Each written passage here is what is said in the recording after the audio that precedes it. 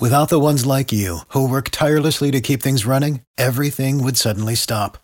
Hospitals, factories, schools, and power plants, they all depend on you. No matter the weather, emergency, or time of day, you're the ones who get it done. At Grainger, we're here for you with professional-grade industrial supplies. Count on real-time product availability and fast delivery. Call, click Grainger.com, or just stop by. Grainger, for the ones who get it done. Now, we are joined by Mayor G.T. Bynum, who certainly cannot discuss the situation in Afghanistan, but can discuss what's going to happen tonight here in town. And that is a special meeting by the Tulsa City Council because 3 councilors would like to push a mask mandate. We've talked to the mayor about this in the past, and it's not been something he's for. So good morning, Mayor Bynum. And what do you know about this meeting, and what do you expect to happen? Well, I don't know what's going to happen at the meeting. I think most of the counselors that I've talked with since Friday night when we received the proposal from our colleagues just want to do what we can as a city to support our healthcare professionals here in our city. I think that the challenge is that, like Dr. Dart never saw this proposal until it was published on Friday night. It seems like it was sort of assembled in a vacuum. It did not come out of the working group that we've had working together for over a year between the mayor's office and the city council.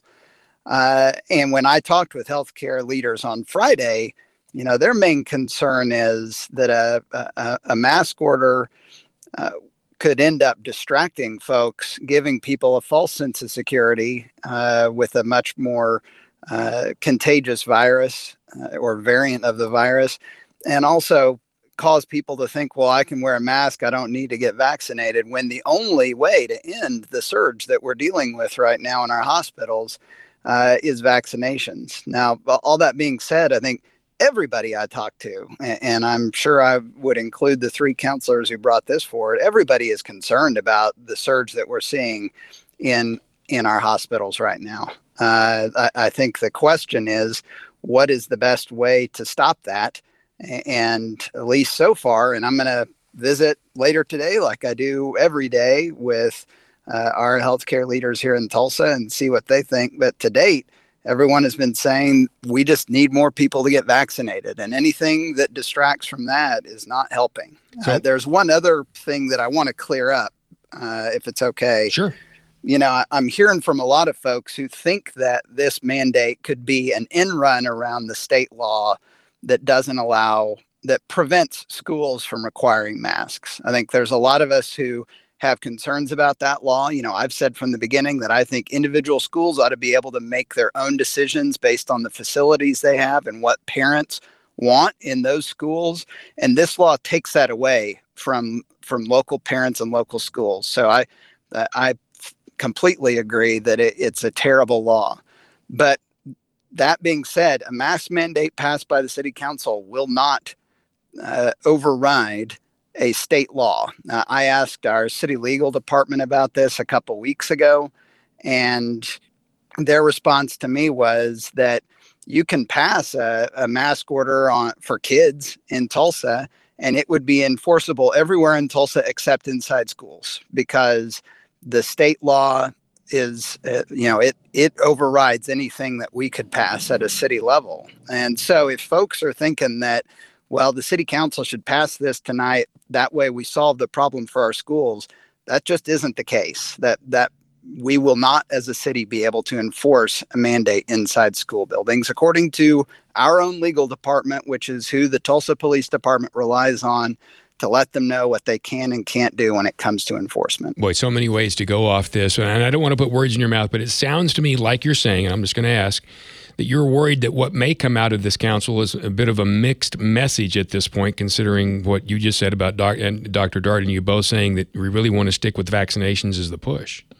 That is absolutely my concern, and the concern that I've been hearing from medical professionals for a couple of weeks now. I mean, everybody that I talk to agrees that the only way to end this is for more people to get vaccinated. And by the way, it's really interesting in the data that we're seeing the population that's driving this, 93% of the people who've been hospitalized in Oklahoma with COVID in the last 30 days, unvaccinated people.